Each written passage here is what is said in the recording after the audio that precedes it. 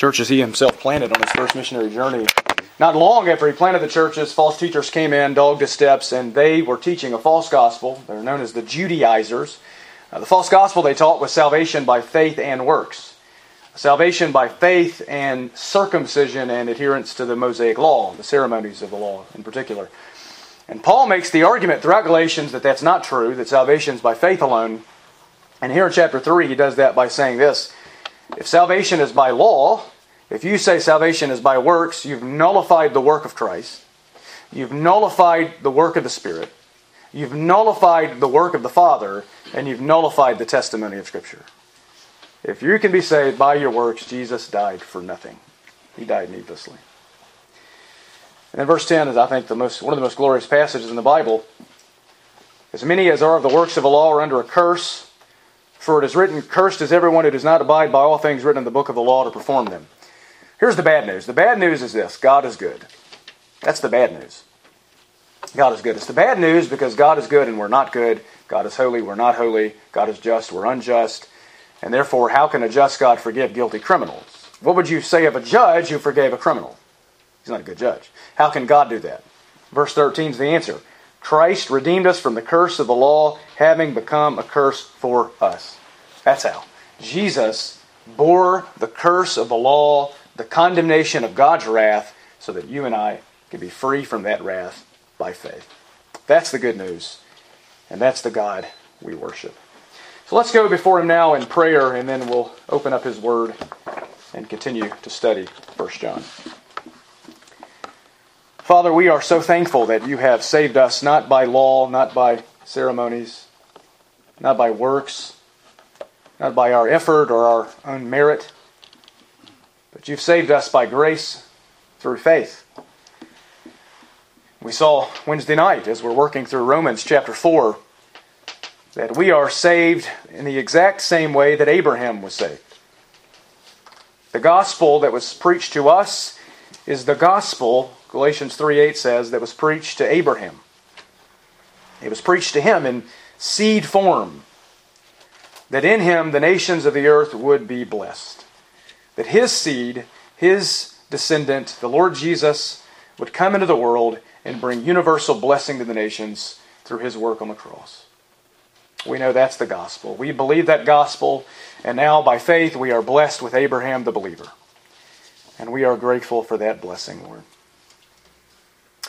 And now we seek as a church to worship You. We seek as a church to be faithful to the gospel, to go into the world with the gospel, to communicate it clearly to people that they might come to see the glory of God in the face of Christ and come to salvation in Him. So continue to use our little church, Lord, to make an impact on the world for Your glory. Thank You for Your people. Thank You for the fathers. Lord, it's Father's Day. We're thankful for the greatest Father we could ever ask for, You, who would never leave us nor forsake us. We're thankful for other fathers, human fathers, who love us and discipline us and teach us the Word and sacrifice for us. And we're so grateful that You have designed the family and the home the way that You have in Your wisdom. So thank You for that. Thank You for Your people here this morning who have gathered to worship in spirit and truth.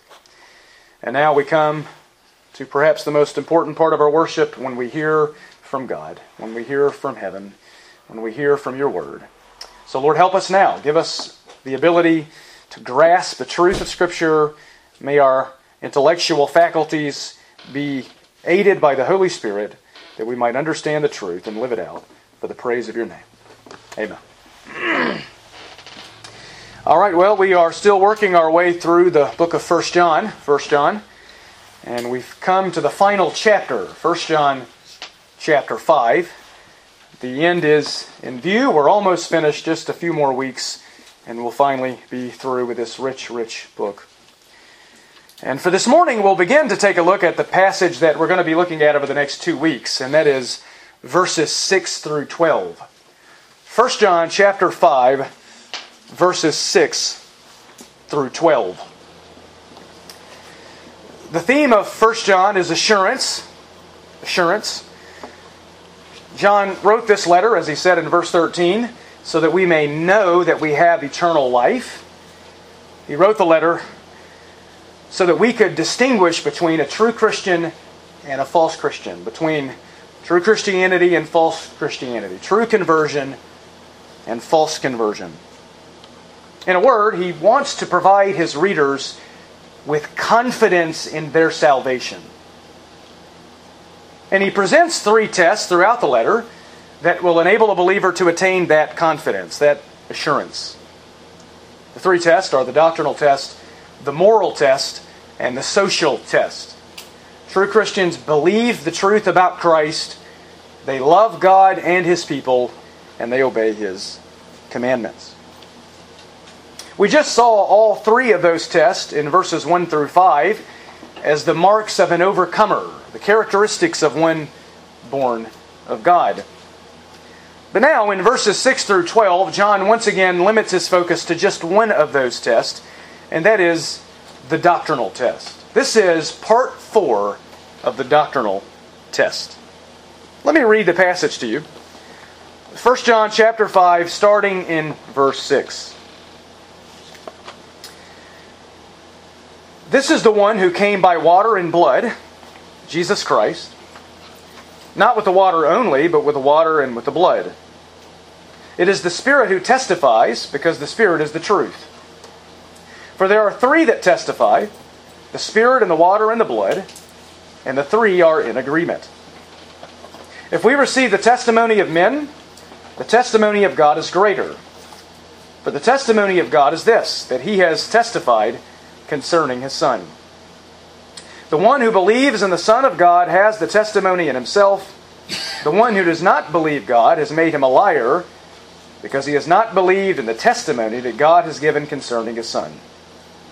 And the testimony is this, that God has given us eternal life, and this life is in His Son. He who has the Son has the life. He who does not have the Son of God does not have the life. There is a word there that should have caught your attention. It is the word testify or testimony.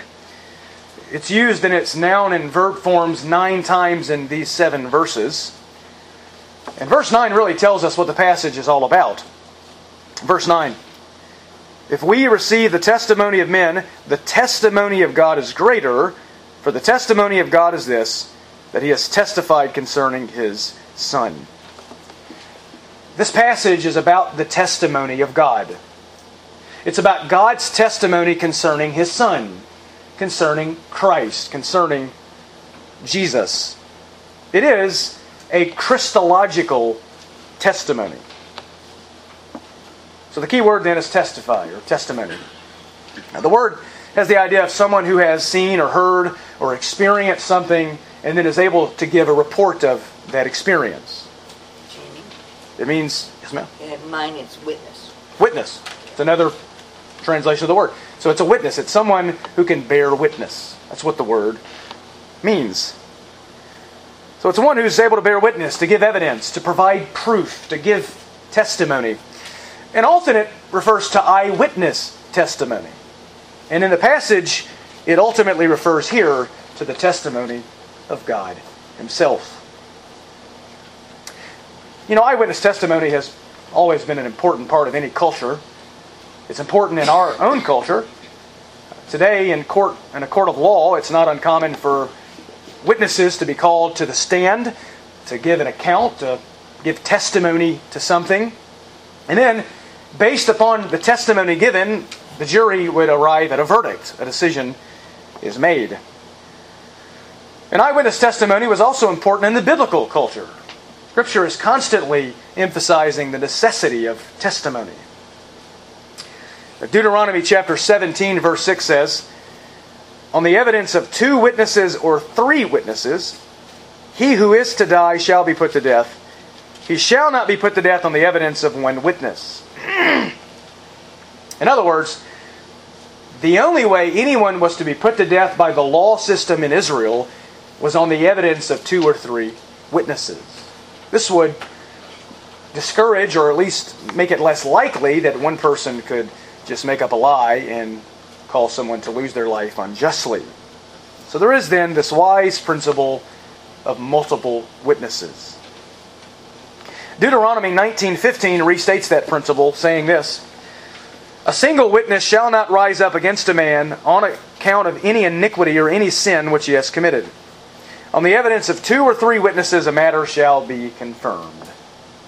There is a need for a multiplicity of witnesses to bear legitimate, trustworthy testimony. In the New Testament, in Matthew 18:16, Jesus then applied that principle to the issue of church discipline. There, Jesus said, "But if he does not listen to you," that is, the sinning church member, "take 1 or 2 more with you, so that by the mouth of 2 or 3 witnesses every fact may be confirmed." Paul then said the same thing to the Corinthians in 2 Corinthians 13:1. "Every fact is to be confirmed by the testimony of 2 or 3 witnesses." Clearly, then, this is a principle that saturates the Scriptures, saturates the biblical revelation. In other words, if you are to believe something, there needs to be evidence or witnesses to substantiate your belief. There needs to be substantial evidence to prove your conviction. We can't just be gullible. We've talked about that before. We shouldn't just believe anything. If we're going to believe something, we need to have good reason to believe it. We need to have evidence to believe it.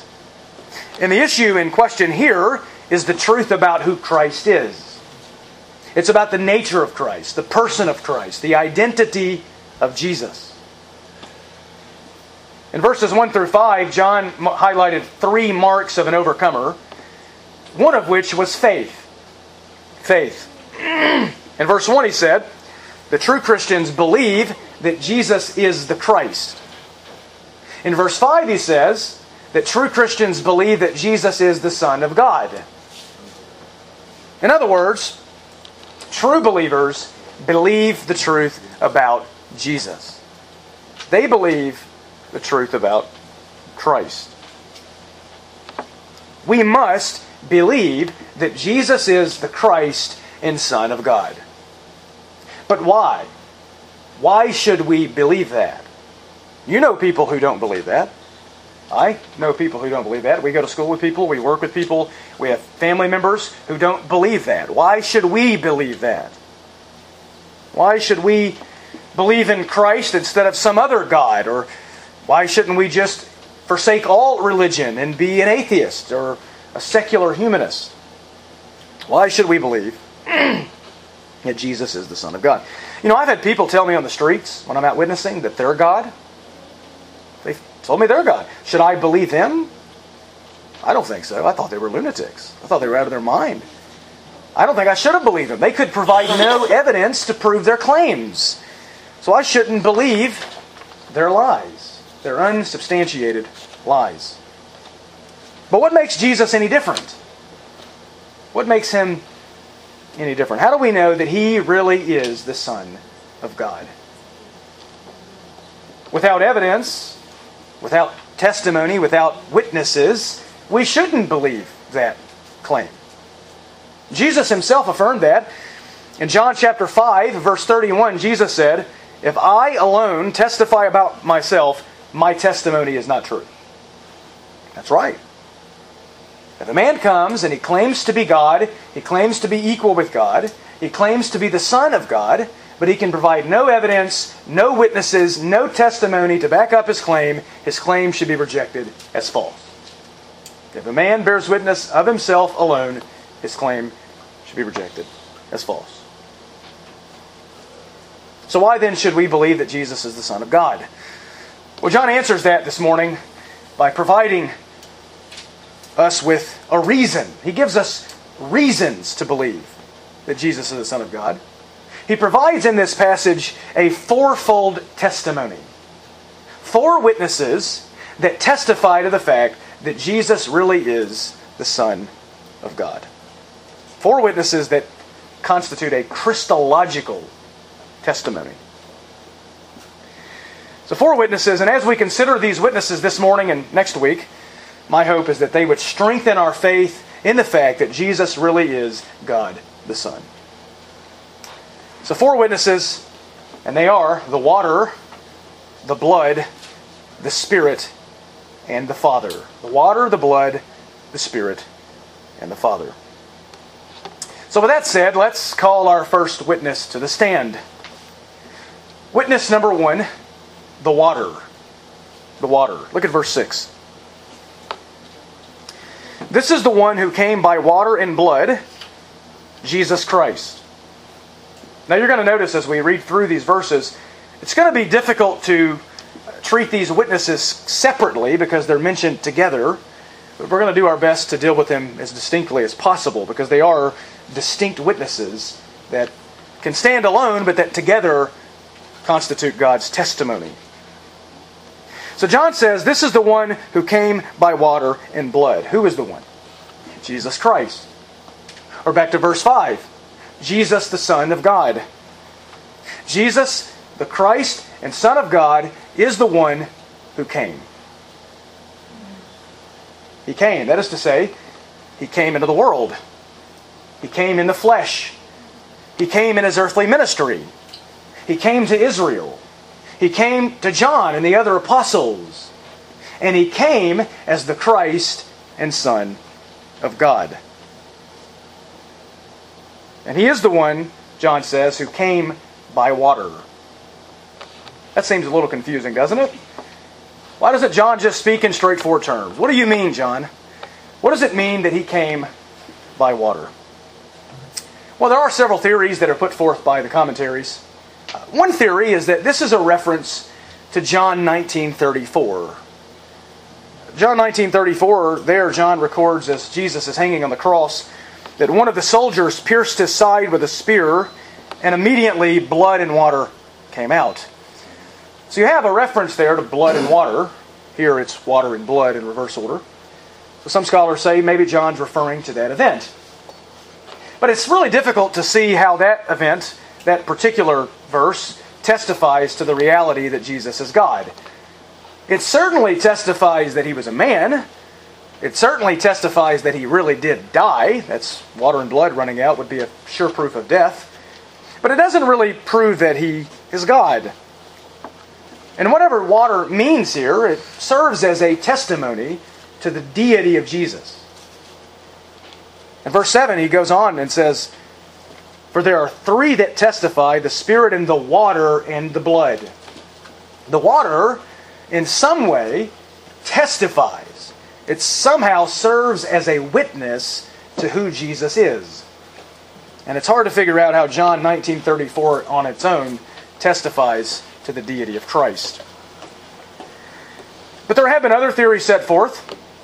Some have said that the water refers to Christian baptism and blood refers to the Lord's Supper.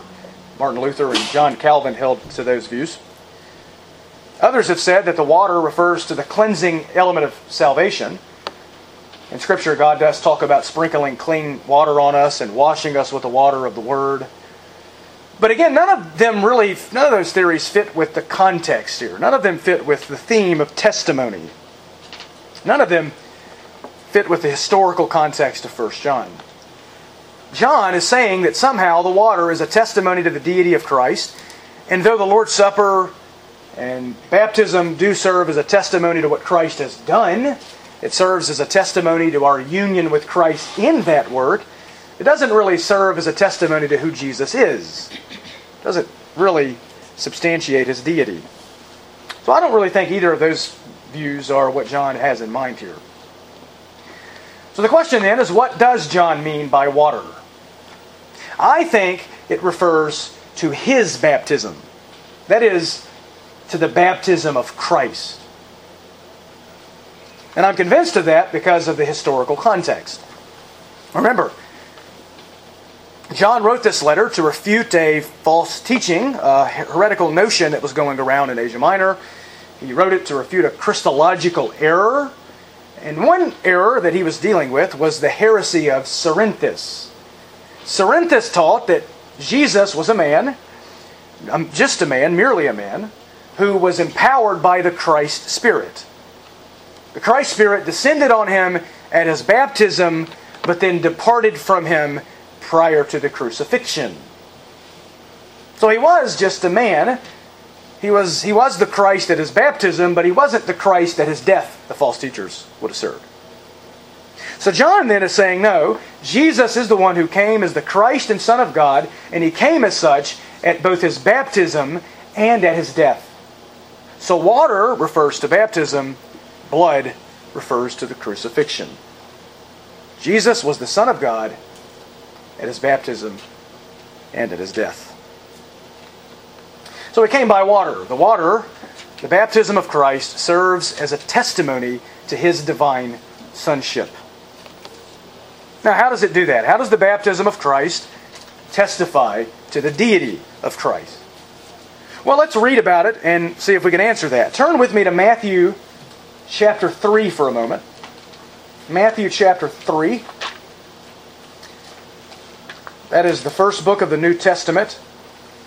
The first of 4 gospel accounts that record the life and death and resurrection and ascension of our Lord. And Matthew wrote his particular gospel to a Jewish audience to prove to them that Jesus really is the Messiah. He really is the Christ. And one way he does that is by outlining the miraculous events surrounding his baptism. So Matthew chapter 3, and I'll start reading in verse 13. Then Jesus arrived from Galilee at the Jordan, coming to John to be baptized by him. But John tried to prevent him, saying, I have need to be baptized by you, and do you come to me? John kind of understood it. He's like, wait a minute, I'm a sinner. You're the sinless Lamb of God, the sinless Savior. Why in the world am I baptizing you? Baptism was a symbol of cleansing from sin. It was a public declaration of repentance from sin. Why would the Son of God need to go through that? You should baptize me, John says. This doesn't make sense. But then, verse 15, Jesus answered and said to him, Permit it at this time, for in this way it is fitting for us to fulfill all righteousness. In other words, baptism was God's plan for Christ to fulfill the law, to fulfill God's will for him. We're so sinful, so messed up, we can't even get baptized right. So Jesus had to be baptized for us. And in doing so, he identifies with the people he came to save. So permitted at this time, so we can fulfill all righteousness. Then he permitted him, verse 16, after being baptized, Jesus came up immediately from the water, and behold, the heavens were opened, and he saw the Spirit of God descending as a dove and lighting on him. That's a little out of the ordinary, isn't it? That doesn't happen every day. Didn't happen at my baptism. I don't think it happened at yours either, right? Verse 17, and behold, a voice out of the heavens said, This is my beloved Son, in whom I am well pleased. That is a pretty miraculous baptism. Jesus comes up out of the water. The Holy Spirit descends upon him and lightens on him.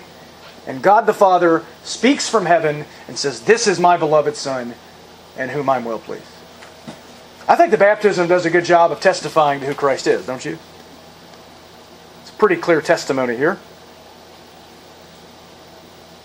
His baptism is recorded in all 4 Gospels. And I'm not going to read all of them for you this morning. But just to kind of further drive home this point, turn with me to John chapter 1. John chapter 1. John wrote his gospel, the 4th gospel, probably written toward the end of the 1st century. And he wrote it probably to refute the same Christological error that he was refuting in 1 John.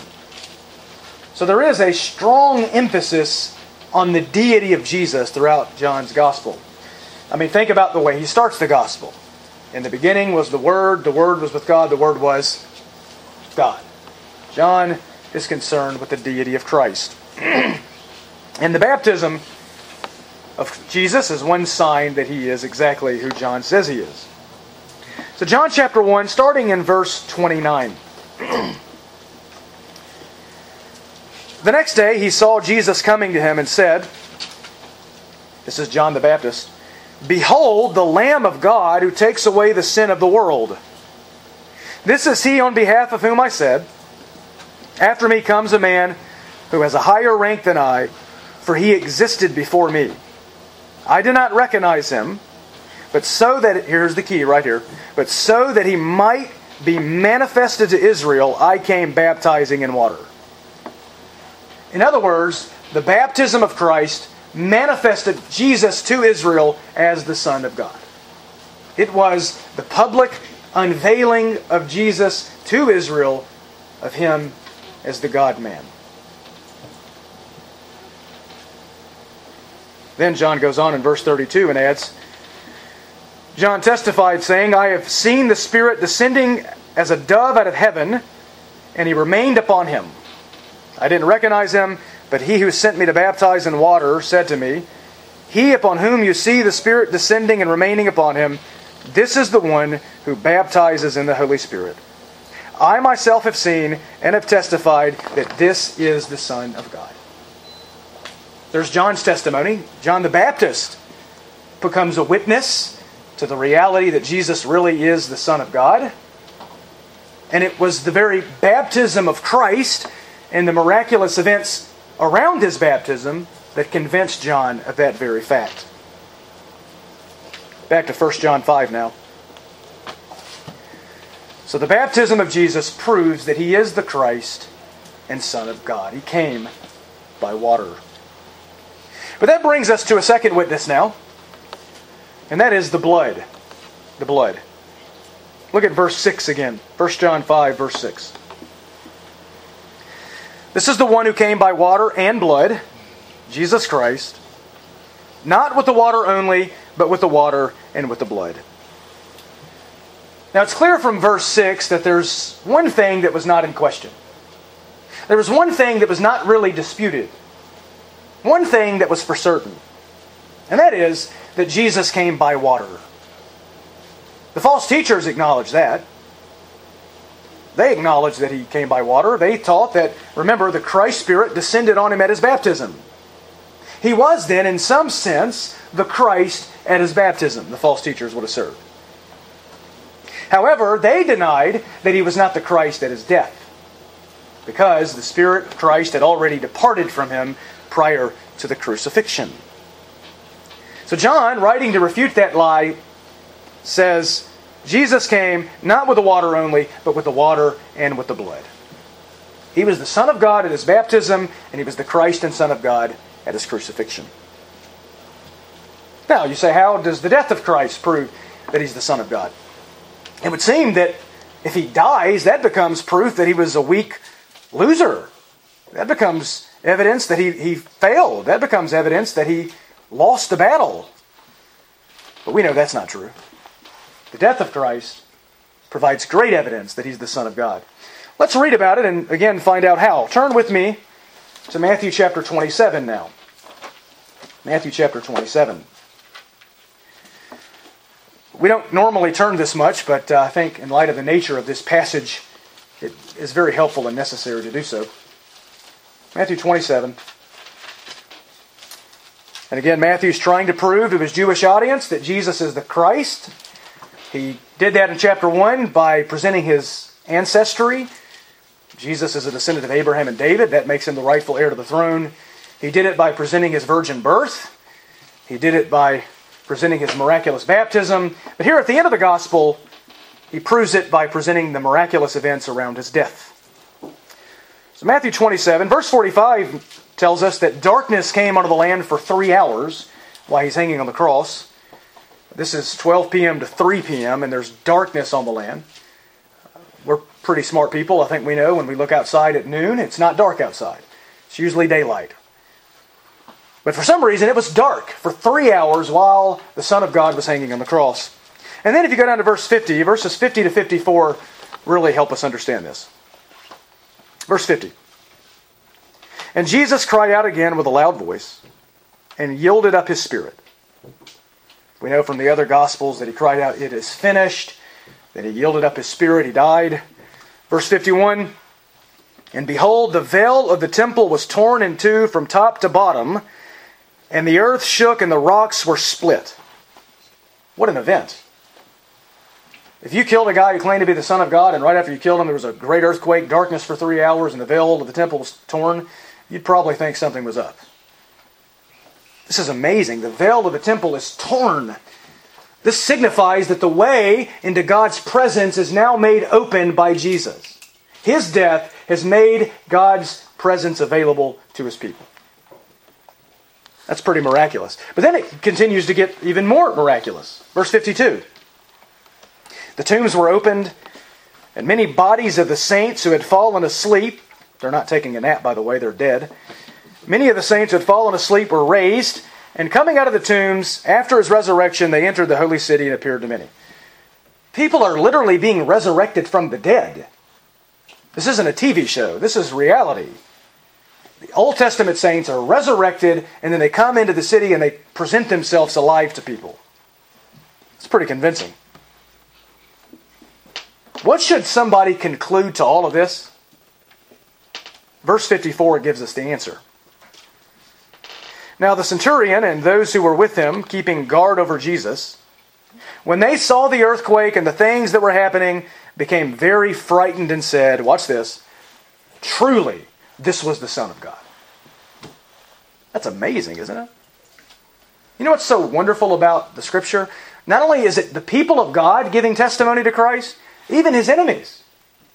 This is a pagan Gentile, a soldier of Rome, who no doubt was mocking Him just hours before this. And he sees the events around the death of Jesus, and what's his conclusion? This is the Son of God. We made a mistake. This is really the one who came from God. Back to 1 John 5 now. Does that convince you?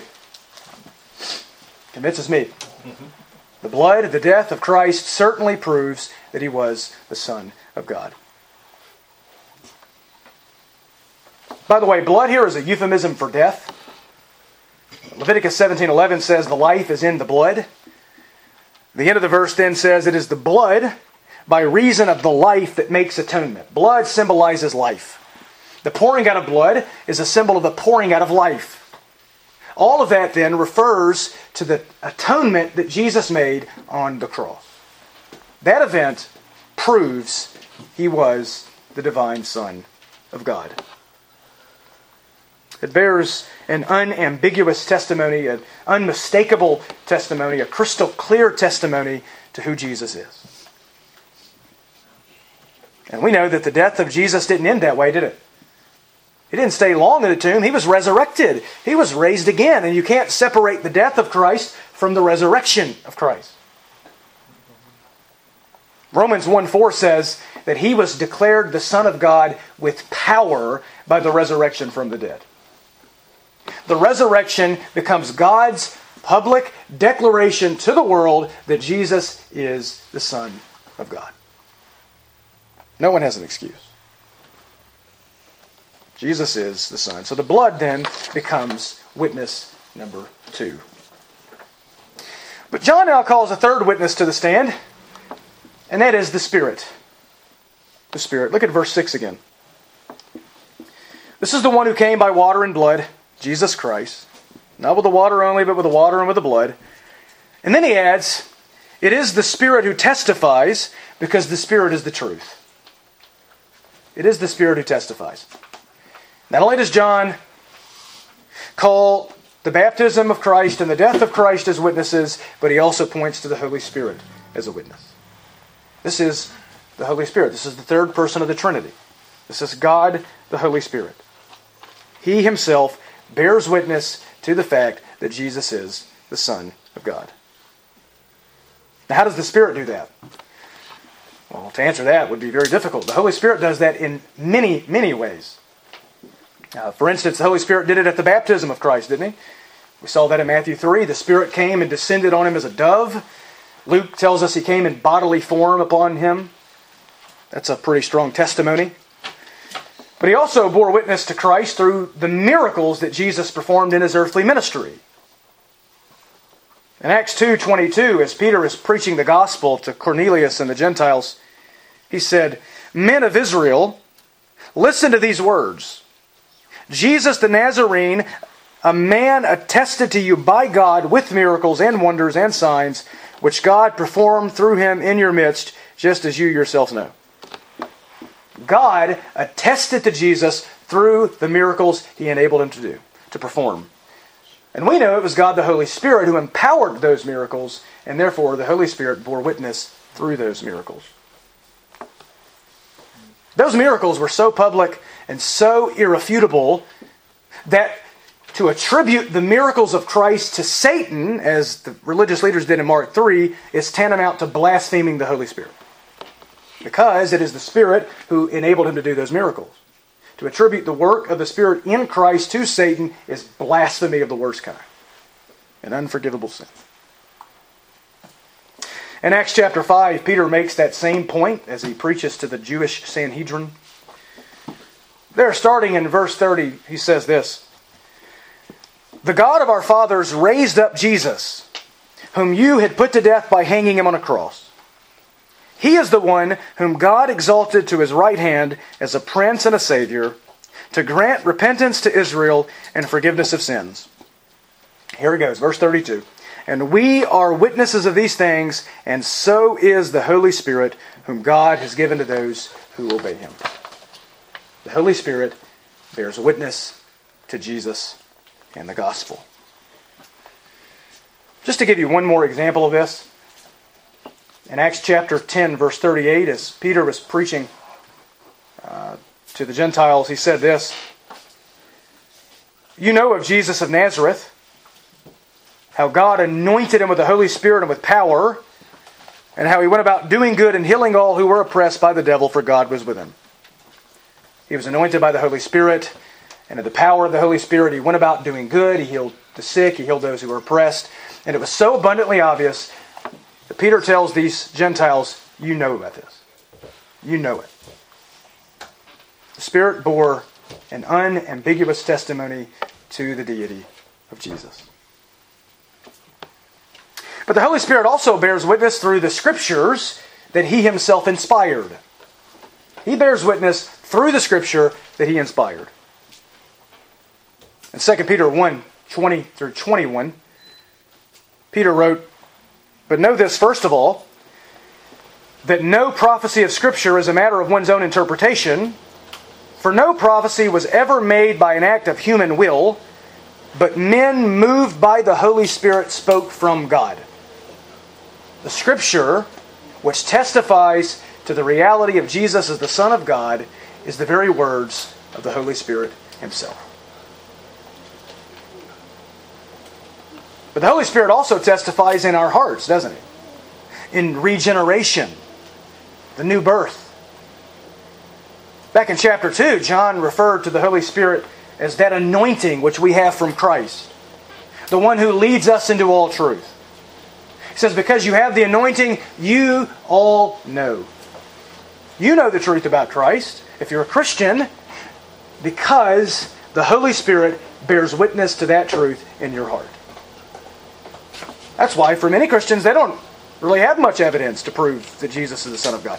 They might not even really know of all the great apologetical arguments to prove the validity of the Bible, but they believe. They believe to an extent that they're willing to give their lives for this because they are supernaturally born of the Spirit of God.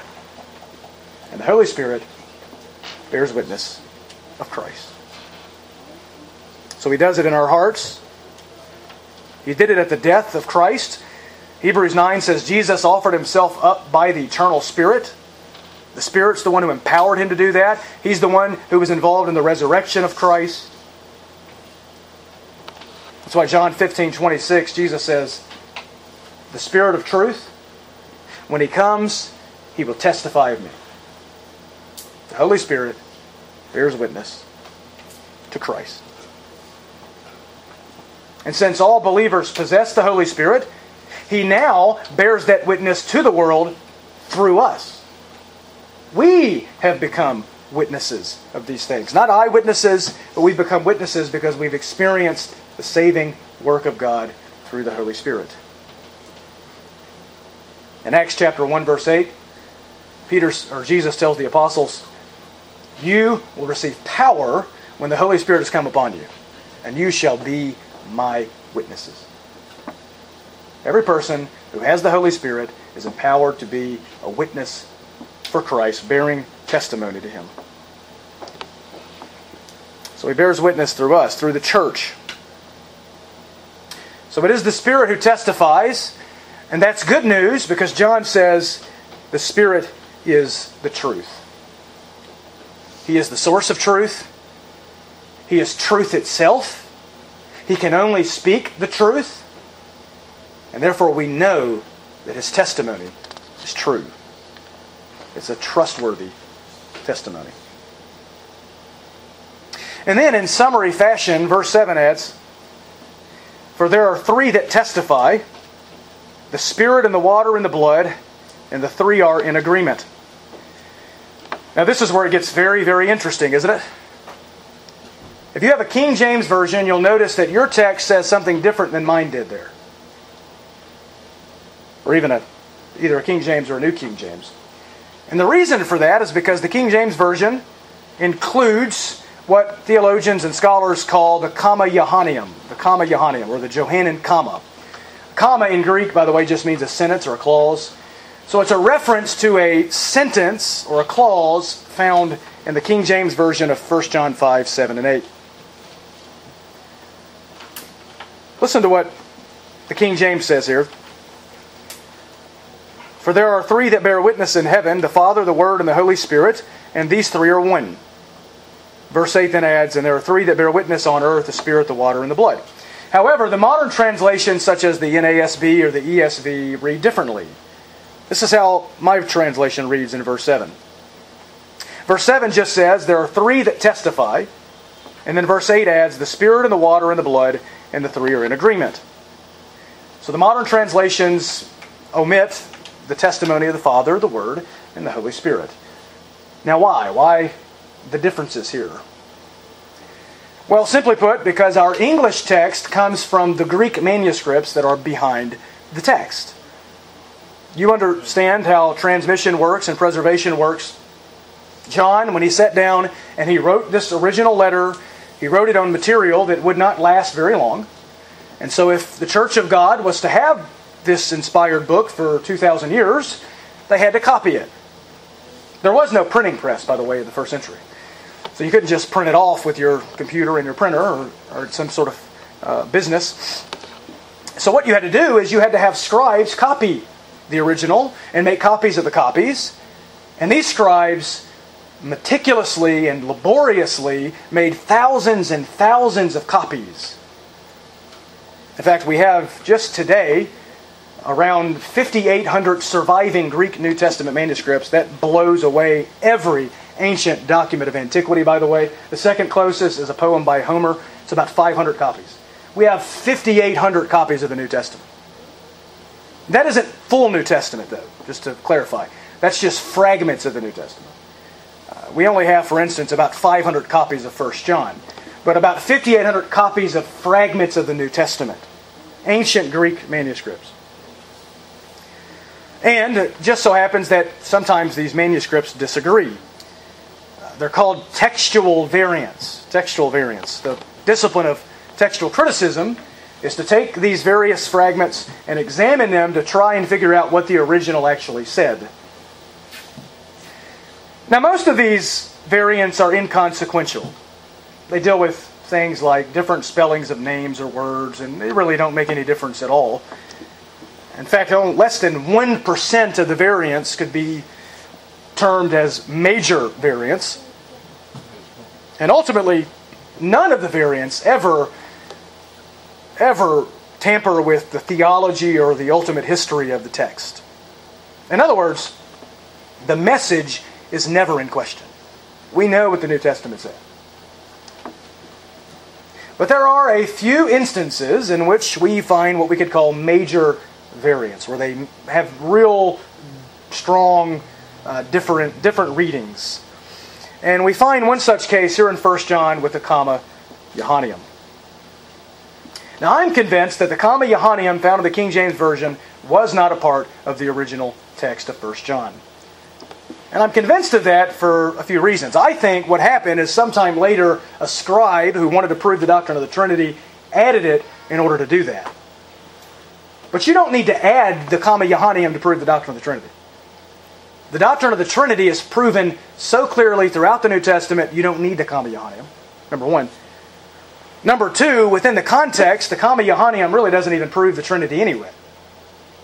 Because notice what it says in the King James. There are three that testify, the Father, the Word, and the Holy Spirit, and these three are one. But then it says the Spirit and the blood and the water are one. So this no more proves the Trinity than it proves that the Spirit, the water, and the blood are a Trinity. All it would be saying is that these are one in their testimony to who Jesus is. But we don't need the Comma Johanneum. I don't think it belonged in the original text. And I think that for two reasons. Number one, the external evidence. And number two, the internal evidence. Externally, there are, as I said a moment ago, around 500 copies of 1 John in the ancient Greek New Testament manuscripts. And out of those 500 or so copies, only 8 of them contain the Comma Johanneum. Only 8 of them read the way the King James Version reads it. And out of the 8 of them, 4 of them actually contain it only in the margin as a potential alternate reading. The other 4 contain it in the text. So think about that. Out of 500 or so copies of 1 John, only 4 of them actually contain the King James reading within the actual text. So the comma, I think, was not a part of the original. It's, by the way, not only is it a very minority reading, there's only 8, it's a very late reading. The earliest Greek manuscript that reads that way is the 15th century. We have manuscripts that go back to the 2nd century. The earliest is the 15th century that reads the way the King James does here. You can add to that this was never quoted by any Greek church father in the first 4 centuries of the church. These guys were dealing with what we would call the Trinitarian controversies. They were dealing with Arians and modalists teaching Sabellianism, denying the doctrine of the Trinity. And never once, as they sought to prove the Trinity, did they quote this passage. No one at the Council of Nicaea in 325 AD, in an attempt to prove the deity of Christ and the doctrine of the Trinity, no one quoted that passage. Why? Probably because they didn't know about it, because it wasn't a part of the original text. The reading is not found in any of the earliest New Testament translations. The New Testament was translated into Latin and Syriac and Coptic. It's not found in any of those ancient translations. It's omitted from the Latin Vulgate, translated and issued by Jerome. It's not there either. All of this is pretty convincing, isn't it? It's very unlikely this belonged in the original text. So how then did it get into the King James Version? How did it get there? Well, there was a man named Erasmus who had already come up with 2 editions of the Greek New Testament in 1516 and 1519. And he was getting ready to come up with a 3rd edition of the Greek New Testament. And he had omitted it in the first place because he could find no Greek manuscript that contained the King James reading here, the Comma Johanneum. But he was pressured by some who told him, look, you're admitting a very important Trinitarian proof text here. You need to put this in here. Erasmus said, look, if you can come up with one Greek manuscript that contains it, I'll put it in. Finally, they were able to come up with one that was probably from the 1500s, and reluctantly Erasmus put it in there, only to later omit it from his final 2 editions of the Greek New Testament. But because Erasmus included it in 1522, in his 3rd edition, it became a more popular reading. It eventually made its way into the Textus Receptus, or the received text, from which the King James Version was translated, and therefore you have it now in the King James Bible. But before Erasmus' 3rd edition of the Greek New Testament, this was not a very popular reading at all. Now it became popular in the early English versions like the Geneva Bible or the NKJV, etc. So for my study, it seems very likely that this did not belong in the original text of 1 John. The external evidence seems to prove that. But there's also internal evidence for this. If you just read the passage itself, it seems like a very strange break in the text. John talks about the Spirit and the water and the blood being witnesses. Then all of a sudden he goes to the Father, the Word, and the Holy Ghost, and then goes right back to the Spirit and the water and the blood. It seems likely someone inserted that right there in the middle. Someone just added that. But whatever the case, it seems to me that the way the more modern versions read now, the NASB, the ESV, probably are more accurate here. That does not mean the King James isn't a good Bible. It is. It's the Word of God. It just means that no translation is perfect. We have to read them and understand some of the text behind them. And in this case, I think the King James Version got it off. So, I think the NASB's right here, the ESV's right. That's the way we're going to deal with the text. And this is what John then really said. Before we read that, let me add this. The theology of what's said in the King James of 1 John 5 is not in question. It's not in question. I don't think the text itself belongs there, but it's certainly true that the Father, the Word, and the Holy Spirit bear testimony to Christ. It's certainly true that the Father, the Word, and the Holy Spirit are three persons that make up one God, that share one divine being. But we don't need that passage to prove it. Other Scripture proves it. And even though that truth is taught elsewhere, I don't think that's taught here in 1 John. So here's what I think John really said in the NASB, verses 7 and 8. For there are three that testify, the Spirit and the water and the blood, and the three are in agreement. These are the three witnesses that bear testimony to the divine sonship of Jesus, and their testimony is sufficient and trustworthy. They're in agreement. The death of Christ, the baptism of Christ, and the Spirit of Christ all agree that Jesus is the Son of God. So why should you believe that Jesus is the Christ and Son of God? Because there are sufficient witnesses that testify to that fact. There's sufficient proof. We could add to John's proof from the rest of Scripture, couldn't we? We could add that the resurrection was validated by 500 eyewitnesses, many of whom lost their lives because they wouldn't deny that they had seen the risen Jesus.